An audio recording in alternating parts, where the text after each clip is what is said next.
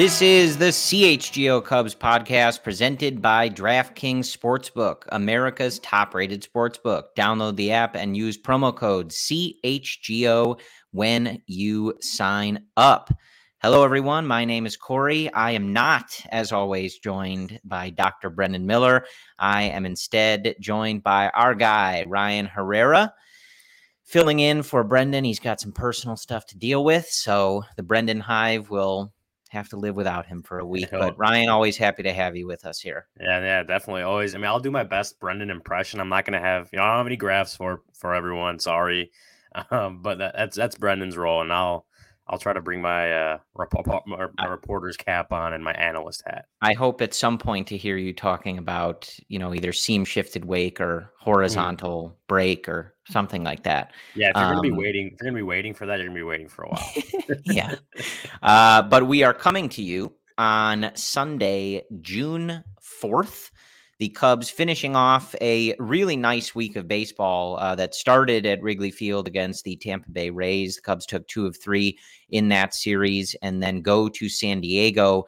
They take the first 2 of 3. And I actually, Ryan, had to be reminded that this was not the finale in this series. I was texting our Slack group this morning that when Cody tweeted out on the CHGO Cubs account that Stroman would hopefully help the Cubs at least earn a split in this series, I was like, what?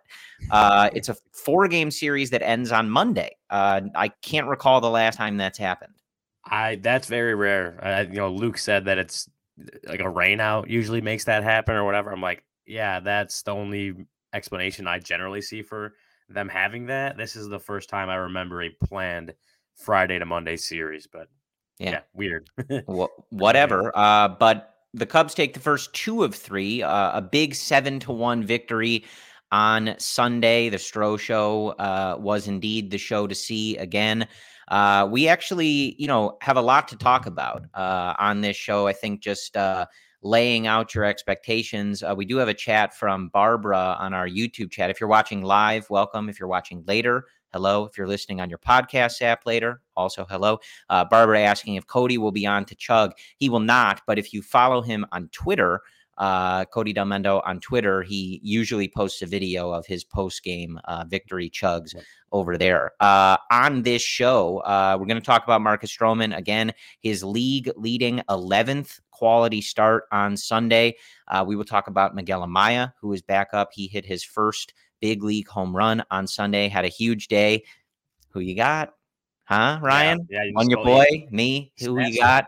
Big pick for me today. He needed me to pick him to have that kind of day. We will talk about Justin Steele hitting the injured list. Hayden Wisniewski going to get that start. We'll talk about a little Ben Brown, who you, Ryan, were able to see on Friday in Iowa. Caleb Killian pitching well as well. We'll talk about Jameson Taillon, who finally the Cubs are in the victory column when he is on the mound. A much better start to start this series in San Diego. Dansby Swanson having a big year, continued that this weekend. Plenty to talk about. But Ryan, just generally, obviously as someone who's in this clubhouse covering this team, that Red Series last weekend, very disappointing, just, kind of had everybody really, I think, feeling pretty down. And the Cubs really responded this week. And we know that, the season, we've seen them have good weeks followed by bad weeks followed by great weeks. We know, things can turn on a dime, right, with this team. And I think just how this roster was constructed. But 2 or 3 from the best team in the league in the Tampa Bay Rays, a disappointing Padres team so far, but still a very talented team that this Cubs team has started this series by taking 2 of 3 from. This was a very good week of baseball for this Cubs team and hopefully a sign of things to come. Yeah, no, definitely. I mean, that Red Series was arguably the lowest point of the season for a team that had a really bad month of May. Just it needed some bounce back. And with the Rays coming into town, was it Monday or Tuesday was the first game of the series, and you're like, coming off that Red Series, you're not feeling great about it. And they take the first 2 and, they lose everyone's still angry after the loss on the last game of that series because of the way it went down, which is understandable, but they still took 2 of 3 from them. And now they're on this 10-game road trip on the West Coast, which we know is never easy. And they've so far taken 2 of 3 from the Padres. They at least have a series split. And yeah, just the way, May went for this Cubs team. And, I wrote about it the other day, just kind of about how important June is. And actually, we talked about it Thursday, me and you, prior to the show, that like this June is probably the most important month for the Cubs since that June of 2021, right? That June of 2021 really decided that team's fate, especially the end of it, that losing streak that bled into the beginning of July. Like that was such an important month because it ultimately decided the fate of that core. That previous core is once June went down and they lost, I think it was 6 or 7 to end June, and then another 4 or 5 going into July, however that balanced out. Like that ultimately decided the fate of the team, and decided, Jed decided to sell off the team. It feels kind of unacceptable for them if they get to the trade deadline and are selling off their major trade pieces, considering the way the team they put together, the way they talked about this roster, the whole competing aspect of it. And, last year when they said it, we didn't truly believe them because of the roster that they had. But this year, the roster, the floor felt like a competitive ball club, like a club that will be playing meaningful games in September, which that wasn't the expectation last year, regardless of what they said. So it would have felt unacceptable for a trade deadline, a third straight sell-off at the trade deadline. So that's why I wrote, and we've talked about just how important this month is going to be for them. So to come out, come out and they ended May with the 2 of 3 against the Rays, but now they've taken the 2 of the first 3 in San Diego. A tough road trip again. Like that's important for what this team wants to do, and they're getting the good pitching performances. The bats have woken up. The first game obviously, and then today was a good day for them. It's like they're gonna need that this month because the schedule doesn't get any easier from what it was in May, and that if they're going into July and they're in the same spot they are or even worse than what they started June, like that's not going to be a good position to trust that the front office isn't going to go into sell mode again. So yeah, overall great important start to the month by taking 2 of 3 from San Diego, and they have to just kind of keep riding that. Yeah, and of course, it's a very interesting place that this team is in because obviously, I think if they were in certain other divisions in this league, this conversation is very different, right? The start that Yeah. they got off to almost certainly buries them in the AL East, right?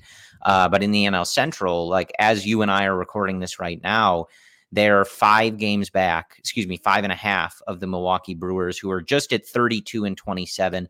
Pittsburgh ahead of them, 31 and 27. The Cubs face them a couple times this month. The first time they'll be seeing the Pittsburgh Pirates later this month in June.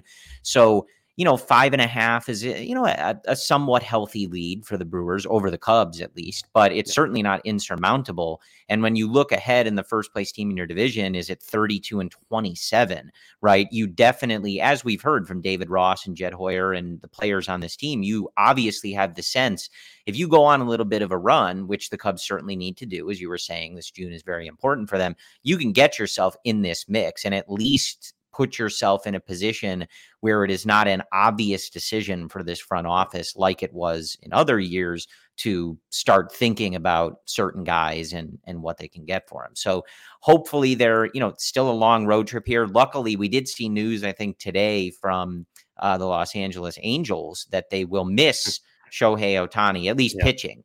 You will still have to pitch to him, but you don't have to try to hit him. So that's nice. We did have, I think one of our listeners, Gerard, is going in Anaheim, was hoping to see him. So if you were hoping to watch Shohei Ohtani pitch just for the spectacle of it all, you'll be disappointed. But hopefully the Cubs offense fares a little bit better. So you kind of have to pick and choose there. But hopefully they can survive this road trip. I don't want to say that the rest of this month is easy because that's sort of a subjective term when you're looking at the schedule, but you will get the opportunity to at least control your destiny, if you will, with the Pittsburgh Pirates, who are currently ahead of you. They play them 6 times home and home later this month. You've got the Orioles, who have been playing, good baseball. You've got the Cardinals, who I think after a loss on Sunday are back to being record-wise the worst team in the National League.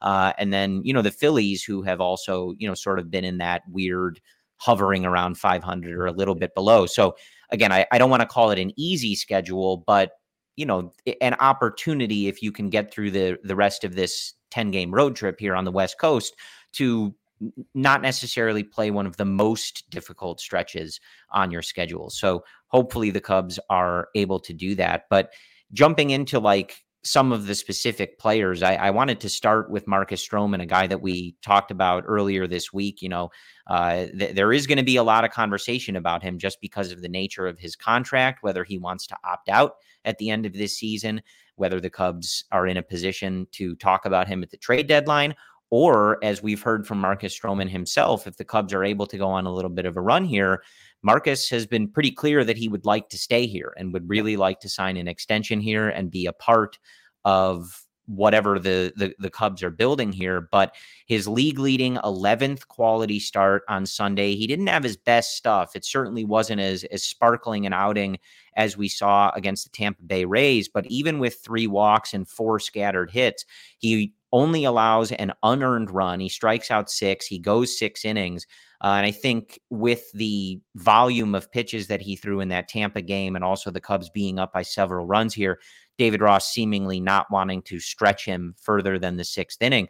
But man, just a remarkable season that Marcus Stroman is putting together so far. He's lowered his ERA to 2.39.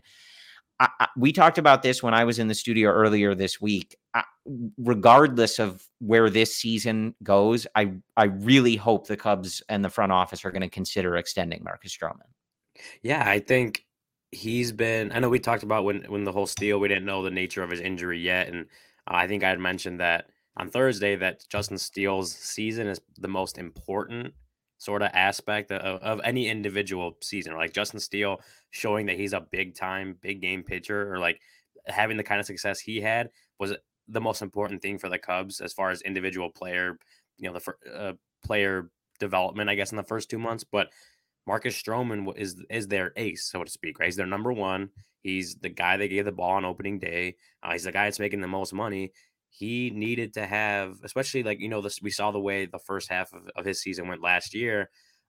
You needed the Cubs to be successful, need a full good Marcus Stroman season. And that's another thing that I wrote before the season. Like as soon as they announced him as opening day, great, but like he needs to have that full season, and he's had it. He has the second lowest ERA in the National League among qualified starters. Like he is going out there, and it feels like at this point you can count on him to go out there and give you 6 solid innings, and see if the bullpen can hold a lead, or if the bats can give him some run support as they did today. But yeah, he's been everything they could have asked for him to be for them this season. Like he has been that ace like guy. He's getting ground balls at like a 59% rate, something like that, which is his game, right? He is the ground ball pitcher, and that's what 59.9% ground ball rate. That's the kind of game he has. That sinker is just that sinker sinking, right? Like everything is going well as it should for him, and like it's not something that you're at this point waiting for the other shoe to drop. Right? Like we know Marcus Stroman's a good pitcher. He got paid to be a really good pitcher for a reason. So this is like a level of he's not pitching out of his mind right now. He's pitching great, but that's because Marcus Stroman can be a great pitcher. And I think that's when the Cubs signed him last year, that's what they were envisioning. And yeah, the first couple months of his Cubs tenure did not go very well.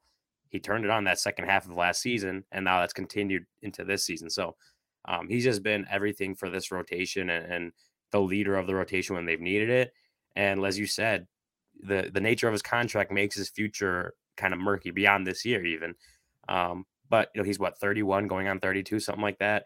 He's not young, but he's also not old. Like the way he pitches, he's not beating anyone with velocity. So the way he pitches can actually age well versus a guy that throws triple digits may not age as well, right? So the way Marcus Stroman's game could age pretty well into his 30s. The Cubs, I agree. The Cubs should strongly consider trying to extend him. He's publicly said he wants to be here. And as far as what they want in that rotation, like a few of those guys that they have coming up through the system, still a couple years away, like having Marcus Stroman around for this, like if this is the start of your competitive window, having Marcus Stroman around for the first few years of that is having a guy like him around is very important to kind of get that competitiveness, that competitive culture going because Definitely. he's been such a good pitcher. And so yeah, I agree. Like I think the Cubs and Jed and Carter Hawkins should strongly consider extending him beyond this year. When he's also such a good athlete. When you talk about, I think he's barely 32, right? Like, I don't think he's going to be looking for a 7-year deal, right? Like, but you just look at he's such a good athlete. He's in excellent shape. You watch him. I think he answered your question on Marquee that one time about, a shortstop by nature, right? Like, Yeah. and you see that, like, he's not like some older pitchers where you kind of worry about, their body breaking down and things like that. Like, he'll age eventually, but for a guy that's 32, he's in incredible shape. And you mentioned the ground ball rate, and he did say, right, like he talked about Dansby, Nico up the middle, and he was going to be throwing that sinker. And this is, I think you said his ground ball rate was around 59%, highest since it was in 2018, back when he was with Toronto. So, obviously not something you completely control as a pitcher, but he said, I'm going to let them do the work behind me. I'm going to throw a bunch of sinkers and let hitters put the ball on the ground. And that is indeed exactly what he is doing. And the defense up the middle for the Cubs, at least, is definitely backing him up on that. So it's going to be an interesting thing to follow. But I think also the contract situation, the Cubs situation at the trade deadline make it a sort of necessary topic. Of course, Marcus being quite vocal about wanting the extension, also going to bring up that topic. But also he's been one of the best pitchers in the National League for you. Amazing. Outside of the beginning of his Cubs career, he's been one of the best pitchers in the National League for you. And that should be something that would interest this team, right? Mm-hmm. Also, we saw it in that game against Tampa, but even just from a fan, like, personal perspective, right?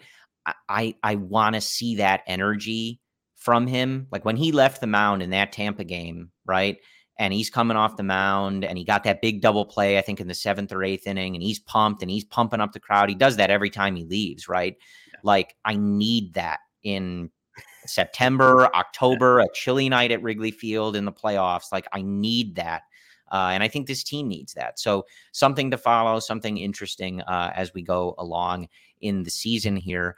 Before we get to our first ad break, I do want to make sure we talk about Justin Steele. So Justin Steele is going to go on the injured list, but the MRI and all of the imaging, I think we can, for now, breathe a sigh of relief, right? It's definitely something he's going to have to work his way back. We're going to have to make sure that this isn't something that lingers, because anytime you hear forearm stuff, it's dicey, right? It's not the part of the body that you particularly want to hear with pitchers.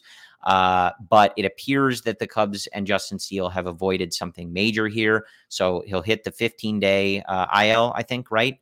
And then Hayden Wesneski is going to take his spot for now.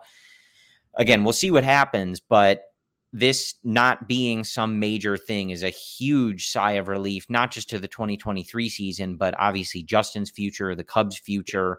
And hopefully this is just indeed that. He misses, maybe one turn in the rotation and he can get back to, like Stroman, being one of the best pitchers in the National League, like he has been for the last calendar year or so. Yeah, no, again, his development has been the most important of any individual player on the Cubs this season, because now you have, again, under the assumption, right? Like, just saying that Marcus Stroman gets extended, right? You also have Justin Steele starting to pitch like one of the better pitchers in the National League. Now you have two very dependable starting pitchers at the top of your rotation, where, if Hayden Wesneski starts to figure his stuff out, if Kyle Hendricks becomes, this solid back end of the rotation type guy, if Jameson Taillon starts to live up to that contract, if, any of these pitchers coming up, the starting pitching prospects, actually fit the bill and come up and have success. Like, you have so many options for what your 3, 4, and 5 can be, because you have two guys who are pitching like all-stars. So Justin Steele, 15-day IL, retro to June 1st. So it's like the 16th, I guess, is when he could come back. I'm not 100% sure where that falls on the rotation, but I think the hope right now is 2 starts at that point. Having it not be seemingly not be a major injury for him, left forearm strain, I want to say is what it was called. Left forearm strain, but it apparently mild. Just not having it be a long-term thing, being able to get him back in a couple weeks, like, That's huge. It's huge for him. It's huge for the Cubs because yeah, he's been such a good pitcher for them. He goes out there, bulldog mentality. The lefty, the stuff plays like no one barrels him right. Like his pitching, same with Stroman. Like the style they pitch, the ground balls, the weak contact with the defense behind them, that all plays. If they didn't have the Yeah. defense, if they were rolling out Jonathan VR again at second base this year, right? Like that would be a tougher thing to do. But they have the defense behind them to be the pitchers they are. And I think that's why you're seeing so much success from someone like Justin Steele this year, because he does have that trust in the defense and he can just go out there, pitch the way he wants to pitch, knowing that Dansby and Nico are right there behind him. Patrick Wisdom's played better at third base this year. Like those guys are behind him to cover up any mistakes he makes when he pitches the ball, obviously. So yeah, having him around in a couple weeks, getting him back, that's going to be big for them because again, this is a huge month, and to have one of your best pitchers missing half of it already kind of stinks. It would stink if it was an even longer portion where you don't have Justin Steele's dependability in that rotation. So getting him back June 16th, whenever he does pitch again, like that is the hope for them right now. I don't know if I would say it's the expectation that he comes back to minimum stay, but I'm sure they strongly hope so. But it's again important for keeping this team on track towards not being sellers in 2 months, right? Like they Yeah. don't want to be that. Justin Steele is important in making sure they avoid that. No doubt. And I mean, you know me, right? Like, take your time. Like, obviously, the team needs him back, right? But the forearms are tricky, and his long-term career and health and ability to get back to where he was is the most important thing. So if it's 2 starts, 3 starts, whatever it is, like, take your time. I don't want to hear about any like lingering, tingling in there or anything. Like, no throbbing, Ryan. I don't want any more throbbing. I Okay. haven't heard anything about throbbing in the last few days, so maybe No more throbbing. But it will also be, interesting to see Hayden Wisniewski get another opportunity in the rotation. Obviously, he was really, really good in relief in that game against the Tampa Bay Rays when Steele did leave the game. 3 2/3, just 1 hit, 1 earned run, 2 walks, and 4 strikeouts, and some really nasty breaking balls and some ugly swings from a very, very good Tampa Bay Rays offense. So obviously interesting to see Hayden get another shot. Hopefully he can settle in, look a little better there. And I did want to ask you too, again, before we hit our first ad break in a second here, you saw Ben Brown on Friday. I am going to assume, right? Ben Brown has been really good. Of course, the Cubs got him in the David Robertson trade with the Philadelphia Phillies. I am going to assume that Friday was not his best outing. No offense to our good friend Cody Del Mendo, but you guys follow him on Twitter. You see the record, right? Yeah. So I would rather chalk it up to Cody being there than anything to do with Ben Brown. That's the main point, right? But what did you see, from your experience in Iowa? Yeah, as you said, not his best start. Gave up a couple home runs, and they were like deep to center field. Which, talking to people up in the press box, it's like to get those the balls out to where those 2 home runs were off Ben Brown. Like they weren't gimmies. Like that, those were pretty hard hit, well hit balls like to get out of there. So, yeah, a couple home runs. I think the concerning part of it was the 5 walks. Because most of those runs came early on in the game, and he kind of recovered a little bit to make it through 4. But the 5 walks is, I believe, still right now that's the most he has, most walks he's had in a game in a start at all this season. So maybe it felt like a little bit of pump the brakes on the Ben Brown hype. Like, the guy's still a prospect. He's gonna have his ups and downs as well. Yeah, it was not his best start, and the control wasn't obviously there during that game. But you've seen him the rest of this year, right? There's a reason why he's in AAA, why there's so much hype around him, because he's another guy that we talk about the starting pitching depth. Like, he's involved in that. He's on the 40 man. He's 1 step away from the big leagues. If there's a need, like, they could go down and get him, and that would be very interesting to see because he's pitched so well outside of this start. And there's one other bad start this season. Like, he's pitched so well for the Cubs this season that trade looks like an absolute steal for David Robertson at the deadline. And, the Phillies probably do it over again because they got all the way to the World Series, whatever. Like that, it's starting to look like a steal on the part of the Cubs if he continues on this path of development. And, I don't see him not being in the big leagues for much longer, right? If he continues to do this, he's already in AAA. He's he's not old by any means, but he's not like a 19-year-old kid, right?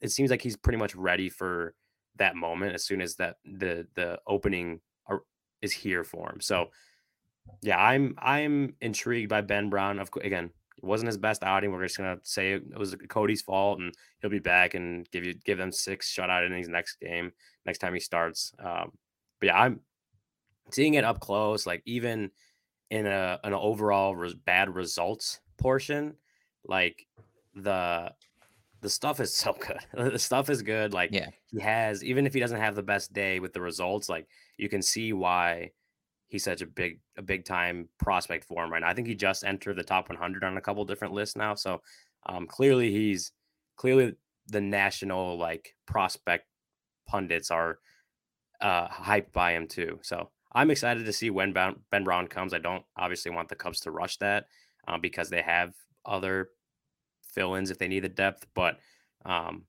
just seeing what I've seen over the year, like Ben Brown probably he's coming.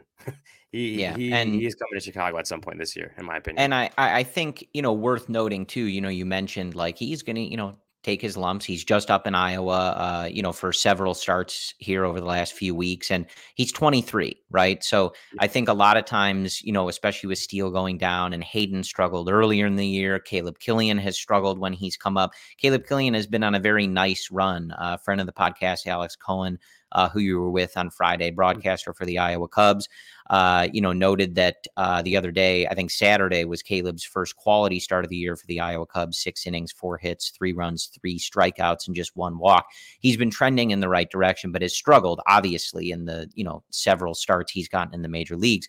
I think these guys like Ben Brown come into the conversation, right? Mhm. Because people want to see him and they want that kind of instant gratification on some of these hot prospects. But Ben Brown is just 23 years old. So Yeah. he's got some time. He's got some seasoning that he still needs. But Of yes, course. worth obviously being excited about. But Ryan, we will get back to the Chicago Cubs in a moment here. First, want to talk about our wonderful friends at ComEd. The ComEd Energy Efficiency Program is committed to helping families and businesses in the communities they serve, helping manage energy usage and lower energy bills now and into the future. Yeah, ComEd offers a wide variety of incentives on lighting and other efficiency upgrades to commercial, industrial, and public sector customers of all sizes across the territory. ComEd also offers free facility assessments that can help find energy saving opportunities like for HVAC systems, commercial kitchen equipment, or industrial processes. And how does it work, Ryan? So, an authorized engineer will work with you to develop a detailed assessment plan specific to your goals and needs. These can be done in person or virtually and last approximately 2 hours. Within 3 to 4 weeks, customers will receive a report detailing energy efficiency projects that they can start working on immediately. Each recommendation will include estimated energy savings, project costs, potential incentives, and simple payback. If you own a business, don't wait. Get started saving money and energy today. For energy saving tips, lighting incentives, or to schedule your free facility assessment, go to comed.com/poweringbiz. Did you say comed.com/poweringbiz? You got it right, Corey. Comed.com/poweringbiz. Schedule it today. Nailed it. And we have nailed it. We also got, from our good friends at Game Time. We've been working with them for a while. Love Game Time. I actually was going to over the weekend, but me and Cody obviously ended up going to Iowa, but there was a band or an artist, an EDM artist playing in town on Friday, and I all day Thursday I'm like checking the prices, go on Game Time, cheapest tickets you can find, right? Like I was very close to buying my tickets. Ended up going to Iowa, so didn't do it. But if I were to have bought those tickets, I would have bought them with Game Time. Buying tickets to your favorite event shouldn't be stressful. Game Time is the fast and easy way to buy tickets for all the sports, music, comedy, and theater shows near you. With killer deals on last minute tickets and their best price guarantee, you can stop stressing over the tickets and start getting hyped for the fun you'll have. Game Time is the place for last minute ticket deals. Forget planning months in advance. Game Time has deals on tickets right up to the day of the event. Get exclusive flash deals on tickets for football, basketball, baseball, concerts, comedy, theater, and more. The Game Time guarantee means you'll always get the best price. If you find tickets in the same section and row for less, Game Time will credit you 110% of the difference. It's the fastest growing ticketing app in the country for a reason. Get images of your seat before you buy so you know exactly what to expect when you arrive. Buy tickets in a matter of seconds, 2 taps, and you're set. Tickets are sent directly to your phone so you never have to dig through your email. Snag the tickets without the stress with Game Time. Download the Game Time app, create an account, and use code CHGO for $20 off your first purchase. Terms apply. Again, create an account and redeem code CHGO for $20 off. Download Game Time today. Last minute tickets, lowest price guaranteed. Brendan, I think thinking if he can swing it going to that game tomorrow night, the fourth game in the San Diego series. Obviously, he's going to look at Game Time there, and I'm going to be out closer to Anaheim at my parents' place this week, thinking about, depending on when my flight gets in and stuff, heading out and seeing the Cubs face the Angels. Ryan, the last time I saw the Cubs play the Angels in Anaheim was to start the season in 2016, and the Cubs went on to win the World Series that year. So yeah, that's correct. But benefit of Game Time, I don't know when my flight's going to get in, so I can check, and last minute deals are right there. So easy peasy. I do want to talk about my Who You Got champion today, and that is Miguel Amaya, who had a big day on Sunday against the San Diego Padres. Hits his first big league home run. That was a really beautiful blast. He went 3 for 3 in this game. He scored 2 runs. He drove in 2 runs. Just a wonderful game. He was DHing for the Cubs in this game. He came up as the corresponding move for Justin Steele. And we've obviously seen Amaya so far this year before this in a handful of games. I think it was a friend of the podcast, Jordan Bastian, who was tweeting today that, finally he kind of got rewarded for some of his hard exit velocity. His first hit was obviously that dribbler up the middle after hitting some 100+ mile an hour balls that were finding gloves. So nice to see him today continue ripping the ball and get rewarded for it. An interesting situation that the Cubs have here. And, I think primarily, we were just talking to Greg Huss from Northside Bound earlier this week when I was in the studio about, kind of what they would do with Amaya, because he had been hitting really well in the minors when he went back down. And obviously before he got called up again, the Cubs pitchers at the major league level raved about him behind the plate. I mean, similar to some of the stuff we had heard from them last year about Yan Gomes, right? Raved about Amaya. He was in the DH spot today. And I'm curious your sense of exactly what you think the Cubs might be thinking here. Do you think he's just up because they had the roster spot and, give him an opportunity to get back in there? Or do you see them carrying 3 catchers? Because when we talk to Greg, and I think one of the things you see from a lot of folks, and I would certainly probably count myself amongst this, is Amaya was a former top prospect. And if you look at him now, the body of work that he has put together this year, he looks like that person. He looks like the top prospect again, which is a huge thing for the organization. But he's obviously got to stay healthy. And given the amount of injuries he's had and what the time off and stuff like that, you'd have to imagine that the Cubs want him catching a lot. And with Yan Gomes and how good Yan Gomes is today, we got another Gomer this afternoon. And Tucker Barnhart's still on this roster, signed for 2 years. My feelings on that aside, right? It is an interesting spot. Like, he DHs today, but at some point, I think organizationally, you're going to want him catching every day, because as we go forward here, at some point, you're going to envision him in your plans as either the starting catcher or part of a catching tandem.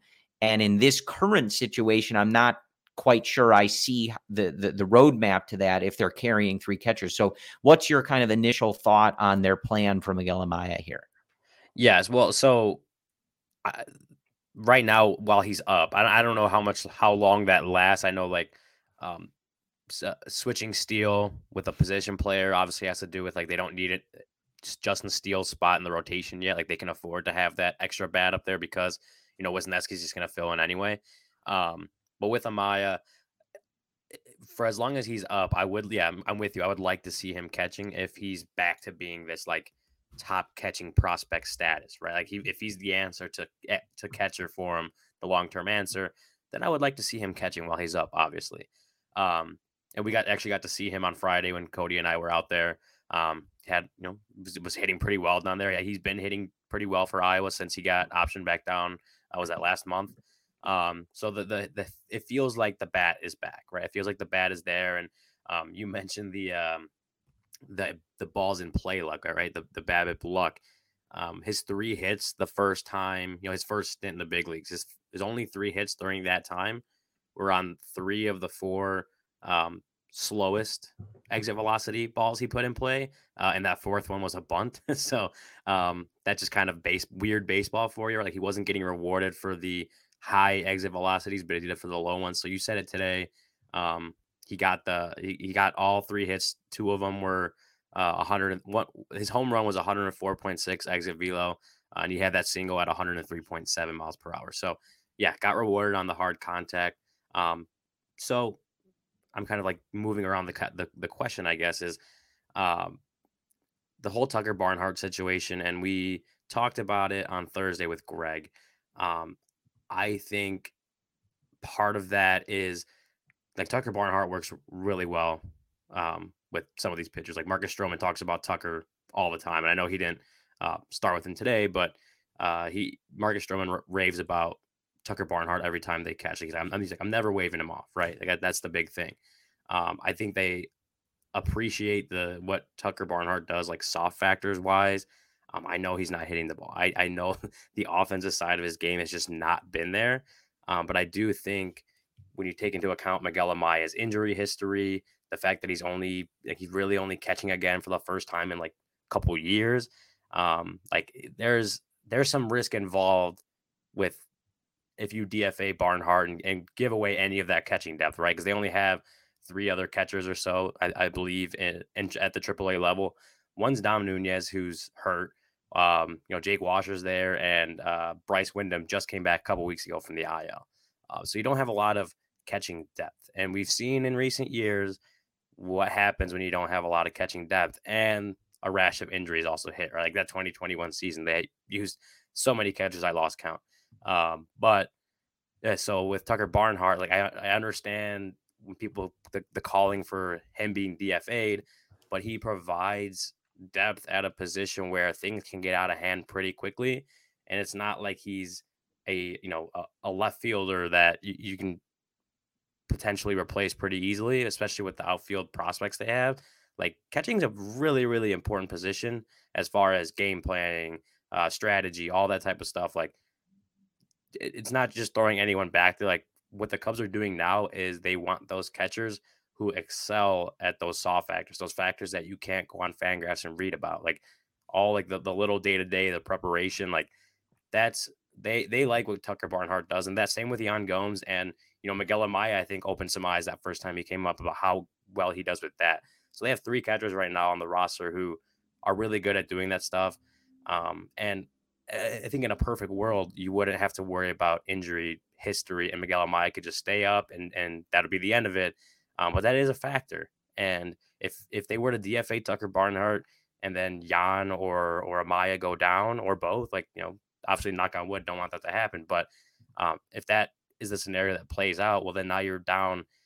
You're already down to like AAA Iowa catchers coming up to the big leagues and taking over those roles. So I think they want to give it a little bit more time for Amaya as far as like when that Tucker Barnhart situation plays out.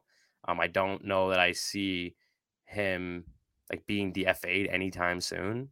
Just again, the conversations, the way David Ross talks about him, the way the pitching coaches, the pitchers themselves talk about him. I don't see him going away anytime soon. Yeah. But I think part of that too is that depth, that just having that extra veteran major league caliber catcher that Yeah. they like what it provides, and people don't want to hear that, but it's just kind of the truth. Yeah. Well, and I think especially when you're manager is a former, glove first catcher, right? You're going to have to deal with that. But I think, yeah, if Amaya had not had the trajectory with the injury, right, and he had just sort of continued on that path, I think this is a different conversation, right? Like you're saying, I think if you really knew, like, we can just trust him, he's ready. Like, we'll work him in with Yan Gomes and work toward Amaya being your starting catcher. I think it's a different conversation. For me, I get all that, right? Like, I know that there's, more to this decision.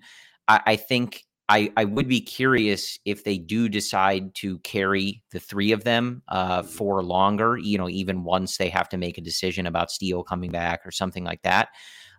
Because for me, totally understand all that, right? I can appreciate the game planning and the importance of the catcher position, especially with the way this team was constructed, right? If you want to build a team on pitching without, a bunch of guys that are just blowing you away with velo, right? And you spend all that money on your middle infield defense, the catcher is an important part of that. I would like to at least see, and maybe this is where Miguel Amaya factors in, if you're able to get him consistent at bats, work him in behind the plate with Yan Gomes. We at the minimum though, right? Like, at least for where we are right now, I would prefer to see Barnhart less, right? That maybe how about a middle ground, right? Because looking back at this week, he started 3 games, right? And I appreciate all the stuff behind the plate, but when you've got a guy with a 156, 257, 172 slash line, good for a 27 WRC plus, I can't have him starting 3 games out of a 6-game week. That's too much. And I know Yan Gomes is on the older side, right? So again, maybe that's where Miguel Amaya factors in. But you do reach a point, right, where all of those factors, you then have to consider like a literal black hole in your lineup. And for an offense that has at times struggled to score runs, I think a better balance, at least, of that, right? Like, I will step down from my DFA soapbox, right? And let's try to find a middle ground there, right? Like, you just can't have that bat in there 3 times a week at this point. It just is not something that this offense, I think, can overcome. And I don't know, we have more I want to talk about Tyone and some of the bullpen guys. So I don't know if we're going to get into it, but Ross also has this penchant for these left-hand heavy lineups that feature several guys that aren't hitting. And when that's Barnhart 3 times, right, it's taking a toll on the offense, right? So I think at least a better balance, if we can strike it, is where I would prefer to be. But I do understand, right? Like, and again, I see it in the chat. Like, I get it, right? Like, I've watched Miguel Amaya for years. I watched him play at Wrigley Field. I watched him sing "Go Cubs Go" on the field. I watched his parents in the crowd, his first home run today. I love the guy. And I can't stress enough how him sort of returning to this status as a prospect, if you will, that is so important for this organization, because with the rash of injuries he had, it seemed like that was just done, like gone, right? But he has had those injuries, and the organization does view this as something that he still needs more time and seasoning as a catcher, getting back from these injuries and just, getting back physically and making sure that he is set up for a long career of success, not just, saying, hey, he's back, let's rush him back in there, he's our starting catcher, right? So I get it. I'm as excited as any of you in the chat, but this is one of those times where you kind of have to, I think, as Ryan is laying out, look at things from just the perspective that the team is going to operate under, right? We can all clamor and yell for whatever we want, but this, I think, caring about his development and how he gets worked in here is important, and that is how the organization is going to look at it. So I think for me, just let's do a little less Barnhart, right? If half the week of him starting and trying to hit, it just isn't happening, right? Like, It's not working out. It's just tough on the offense. So if we can kind of figure out a blend here to make this work, I think that's the best path forward. I think when you figure that, I mean, again, like as I said, like Stroman raves about Tucker, and Stroman's done really well in games that Tucker's been behind the plate. Like you mentioned the lefty, the lefty righty stuff, right? Like you may have to just throw Barnhart in the order against a lefty. If he's like catching a game for Stroman, like maybe that's the balance, right? Like he's Stroman's personal catcher, right? He's what David Ross was to John Lester. That's what Barnhart is for Stroman for this year. And catches once, every 5 days for Stroman. You live with, even if it's a lefty on the mound, you live with that Barnhart's bat in the order because he's so good at catching Stroman. You're getting him to play, but you're not playing him so much.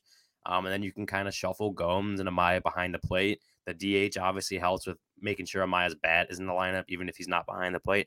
I think there's ways they can make 3 catchers work without, as you said, playing Barnhart half the games, because that's obviously just not been working out. As good as he does game planning, soft factors, catching wise, especially with Stroman, the bat is just was not good. And there's going to be times where you just need the bat to play. And if it never does, you don't want that in your lineup half the games. If it doesn't work out, it doesn't work out. And then you have to make the decision that we are going to take some of that playing time, give it to Amaya because he hits and Barnhart isn't. I think Well, that's and just one of those things they it's have to do. oddly it does somewhat remind me of how David Ross's career started here in Chicago. He put up a 33 WRC plus in 2015, Mhm. and even as John Lester's number one supporter, right? Like I remember people being not so keen on David Ross, right? And it took a while for the stuff with Anthony Rizzo and Chris Bryant and their relationship with him and his development into Grandpa Rossi. And then of course in 2016 he had an above average offensive season. He was great for the Cubs on every level. But I do remember people kind of started to sour on that because they were like, look, you can tell me all you want about how great he is as a catcher and he's John Lester's personal catcher, but this dude cannot hit. Yeah. And so, yeah, it's sort of a similar thing. Like, I don't know what the acceptable threshold is for a defense first backup catcher in terms of offense where you can tolerate it, but a 27 WRC plus is much below that. So, however they can make this work, I do want to see more Miguel Amaya, and whatever the organization decides is the best path for him to ultimately be the starting catcher on this team down the road. I think that's what they're going to do, and I am certainly more than okay with that. But I do want to get to our second ad break here and talk to you about our good friends at the Goose Island Beer Company. Got my sticker here. Goose Island CHGO is supported by the Goose Island Beer Company, Chicago's beer since 1988. They have an incredible beer roster. Of course, the Goose IPA, a 6-time medal winner at the Great American Beer Festival. My personal favorite, of course, is the Classic 312, which, of course, you can get at beautiful, historic Wrigley Field, and I do. The Full Pocket Pilsner, an everyday beer, what the brewers are drinking. You can, of course, check out the wonderful tap rooms, the original Goose Island Brew House on Clybourne Avenue in Lincoln Park, or their tap room on Fulton Street in Westtown. I have been to both. They have great smash burgers and food over at the one in Lincoln Park. I'm a big pickle guy. They've got fried pickles there. Delicious. Pair it with the beer. And Ryan, the beer stand behind my seats in section 216, they have one of those, you just grab and go, you scan it under the thing. They've got the 312 there. It's like 2 rows behind my seats. Beautiful setup for your boy over at Wrigley Field. But we love Goose Island. Of course, you can check out our friend Cody Del Mendo doing his beer bat chug after every victory with a delicious Goose Island beer.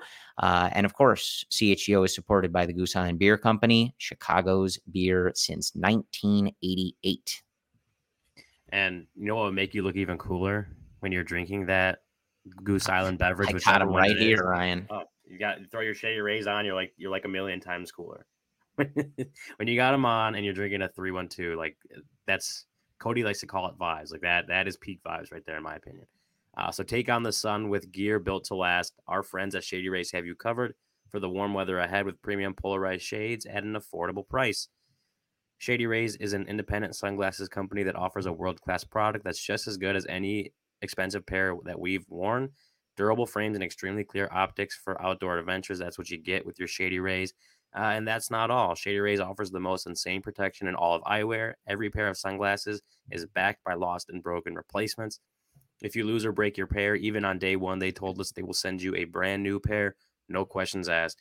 Wear your Shady Rays with confidence because they have your back long after you purchase. Together with their customers, Shady Rays is providing much needed support to nonprofit partners across the U.S. through Shady Rays Impact. From building playsets for pediatric cancer patients to providing young adults with MS the outdoor adventure of a lifetime, Shady Rays is making an impact in your community and others like it now and for years to come. If you don't love your Shady Rays, which I can't imagine you wouldn't, you can exchange them for a new pair or return them for free within 30 days. There's no risk when you shop. Their team always has your back. And exclusively for our listeners, Shady Rays is giving out their best deal of the season. Go to shadyrays.com and use code CHGO for 50% off 2+ pairs of polarized sunglasses. Try for yourself the shades rated 5 stars by over 250,000 people. I took them off and the lights are just blinding. The world without my Shady Rays is too much. But before we wrap up here, I do want to talk and just note, obviously, Jameson Taillon picks up his first win as a Chicago Cub and just the first win when he was on the mound for the 2023 season. 5 2/3, 3 hits, 1 earned run, 0 walks, and 3 strikeouts. Not perfect, but getting there. And I do have a little bit of commentary here from one Dr. Brendan Miller that I do want to read and make sure that I get in here. He sent this quote from Tommy Hotovy that said, "What we talked about the last couple starts was just getting back to what we feel like his strengths are. That's the good four-seam fastball and the curveball off of that for Taillon." And if you have listened to Brendan speak, I think he kind of talked about that when we talked last week about what they would look to do with Taillon. So better. Right, not perfect, but better. I sent this in the Cubs Slack, but a very funny quote from one Fernando Tatis from the Padres beat after that game. He said, "I'm not sure how that guy got into the 6th inning," and I found that to be just a fascinating quote from someone on an offense who had gotten basically completely shut down by Jameson Taillon. So I never understand when players. I get that it's kind of a we should have hit that guy. We feel like we need to do a better job, but just a weird thing to say when you didn't do anything off of a guy. Maybe just keep that one, keep that one on the books. But keep that to yourself. Yeah, a much better outing for Jameson Taillon, and just nice to see the Cubs get a win with him on the mound. As we talked about a lot, the Cubs have in recent history had several guys, Marcus Stroman included, who did not start out multi-year contracts as they would have liked. Taillon, maybe in the mix for one of the least good starts, right? Of that group, but a 4-year deal. He has a really solid, track record of being a solid contributor in a rotation. He was very good for the New York Yankees last year in a high pressure, high leverage situation there in New York.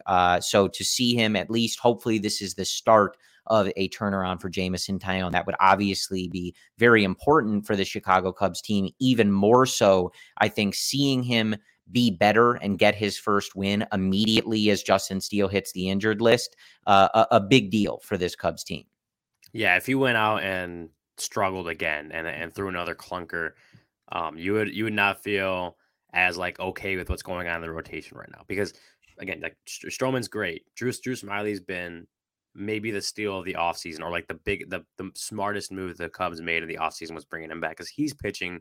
You take out the 2 starts against Cincinnati, he's pitching out of his own mind, right? He's been great. Kyle Hendricks, you still don't know exactly what's going to happen with Hendricks. He's only a couple starts back, back to pitching for the first time in almost a year. Wisniewski struggled, so got to see what happens with him. So really, without Steele, it feels like you only have 2 dependable starters, right? The other guys are can be up or down, they could go either way. With Stroman and Smiley, you feel good about those 2, but that leaves 3 rotation spots where you don't know what you're going to get. So Jameson Taillon having the kind of game he did, which, as you said, not perfect by any means, but nearly, almost completed 6 innings, pretty much shut down the Padres for most of the night. That makes you feel a little bit better about where the rotation is at without Steele for however long that is. If it's 2 weeks, that's obviously a more ideal scenario. But if it's longer, like you're going to need Jamison Tyone to pitch like Jamison Tyone. And he did that. Talking to David Ross and even Tommy Hotovy, Daniel Moscas, like all these guys just kind of about Tyone and kind of what's been going on. Like they all talk about, he is a guy who has that track record, right? Like he pitched for the Yankees. He pitched in the biggest market in baseball for the biggest team in baseball, under the bright lights in the best division in baseball and had success.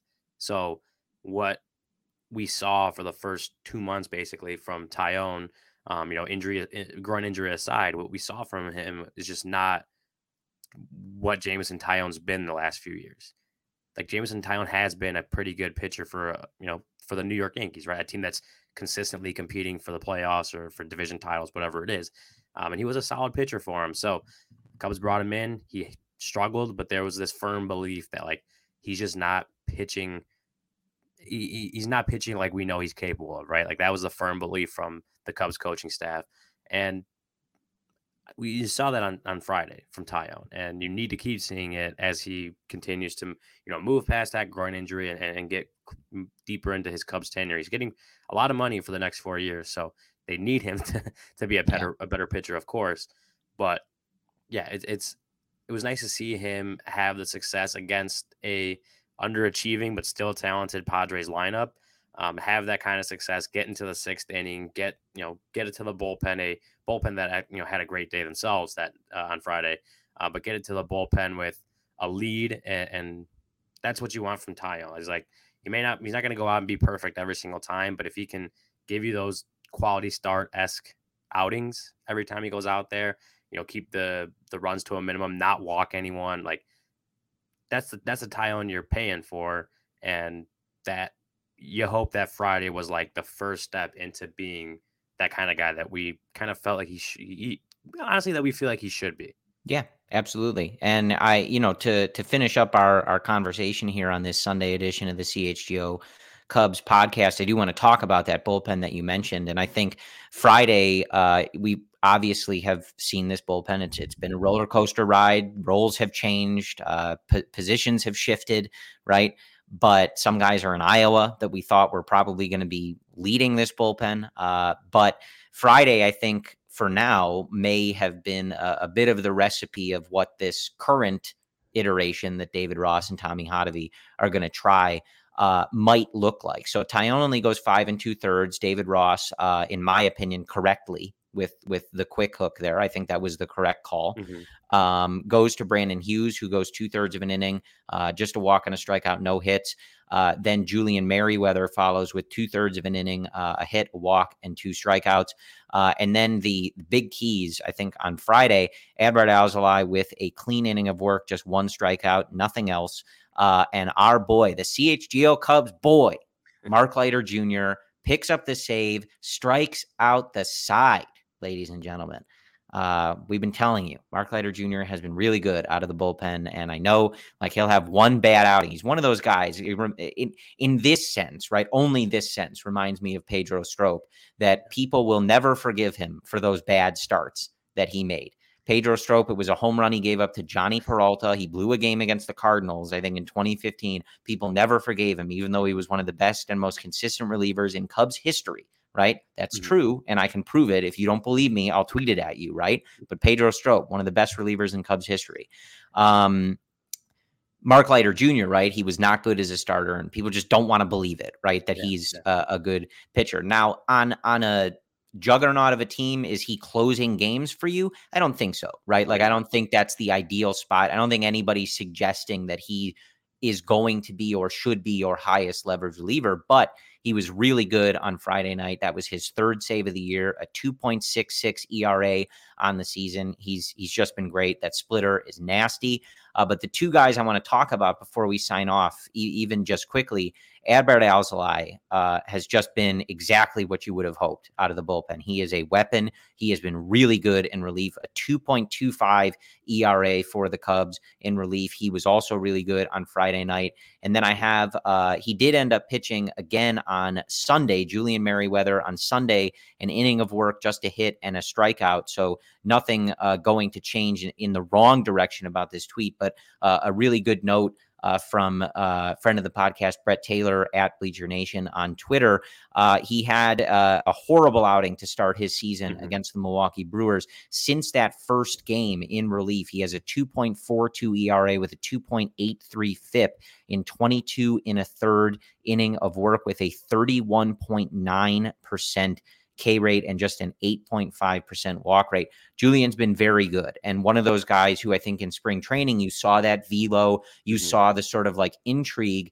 And again, like you can't always just say, hey, pretend this outing didn't happen. It did, right? But he has been consistently good for a good while here. I think he's one of those guys that I know Ross wants guys to go multiple innings, doesn't always work, right? And that's, I think, where he's gotten in more trouble lately. But for a long stretch here, he has been really good. Adbert Alzolay has been really good. Mark Leiter Jr. has been really good. Like right now, that appears to be the kind of top tier of your bullpen, and the results are backing it up.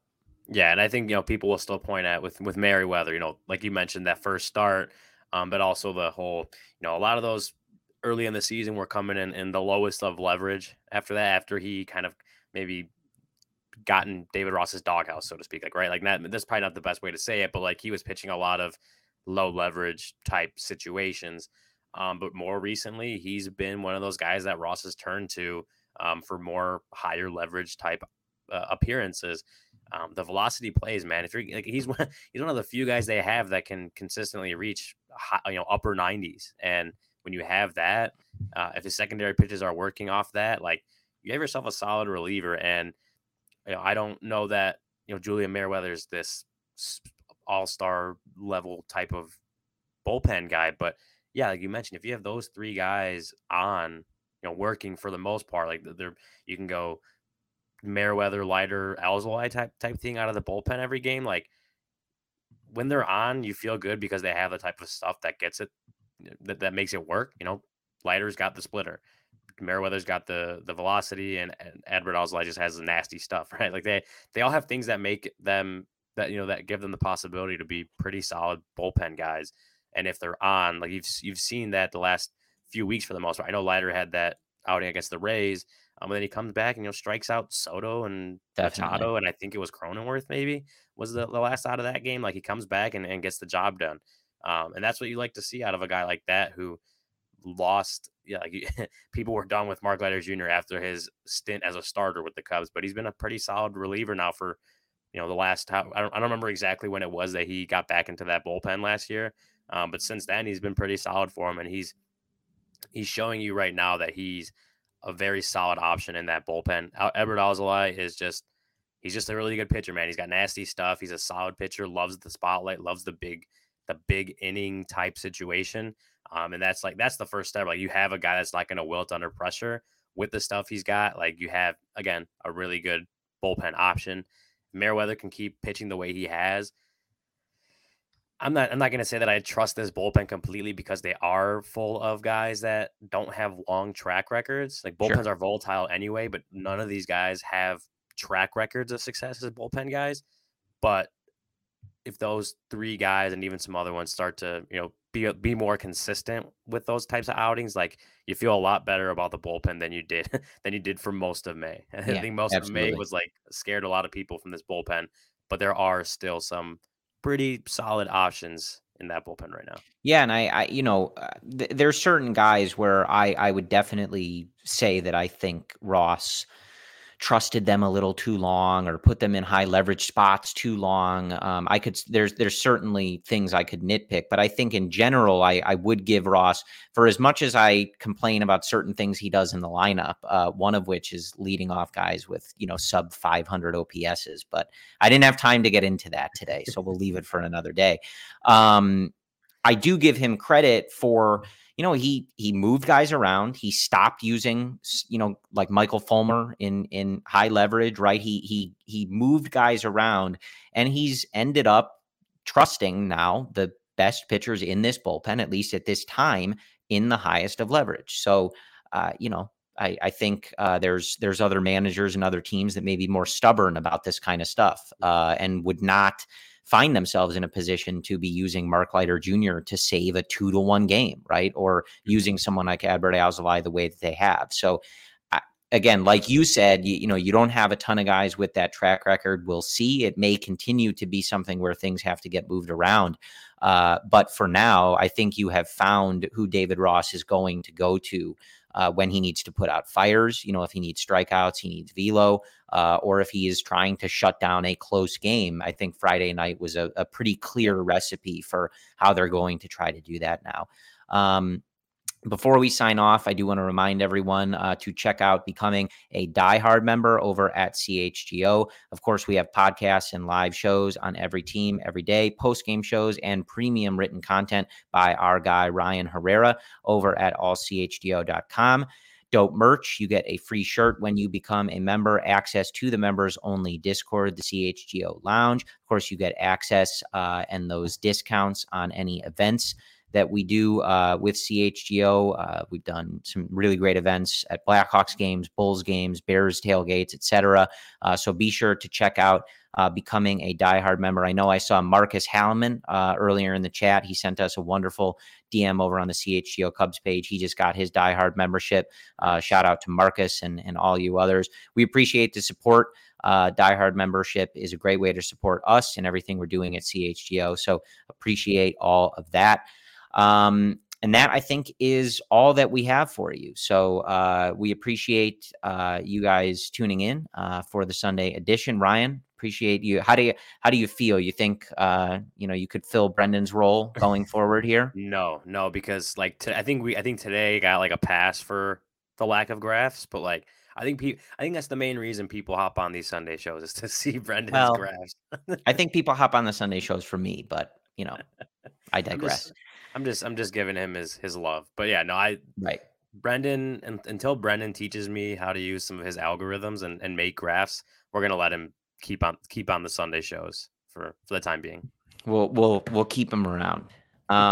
Yes. So we do appreciate your support. Appreciate you guys checking out the CHGO Cubs podcast. Of course, use that code CHGO when you sign up for DraftKings. The Cubs finishing up tomorrow night, 8:10 Central Time on Monday night with the San Diego Padres. And then it is all night games pretty late for most of the week, except for Saturday and Sunday against the San Francisco Giants. So grab some extra coffee, get some extra rest.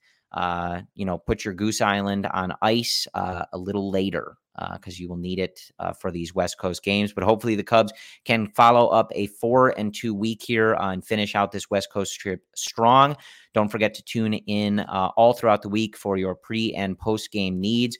Cody, Luke, Ryan will have your coverage there. Check out Ryan's work at allchgo.com. Brendan and I will be back with you next week on Sunday. We appreciate your support for all things CHGO and the CHGO Cubs podcast. And as always, go Cubs.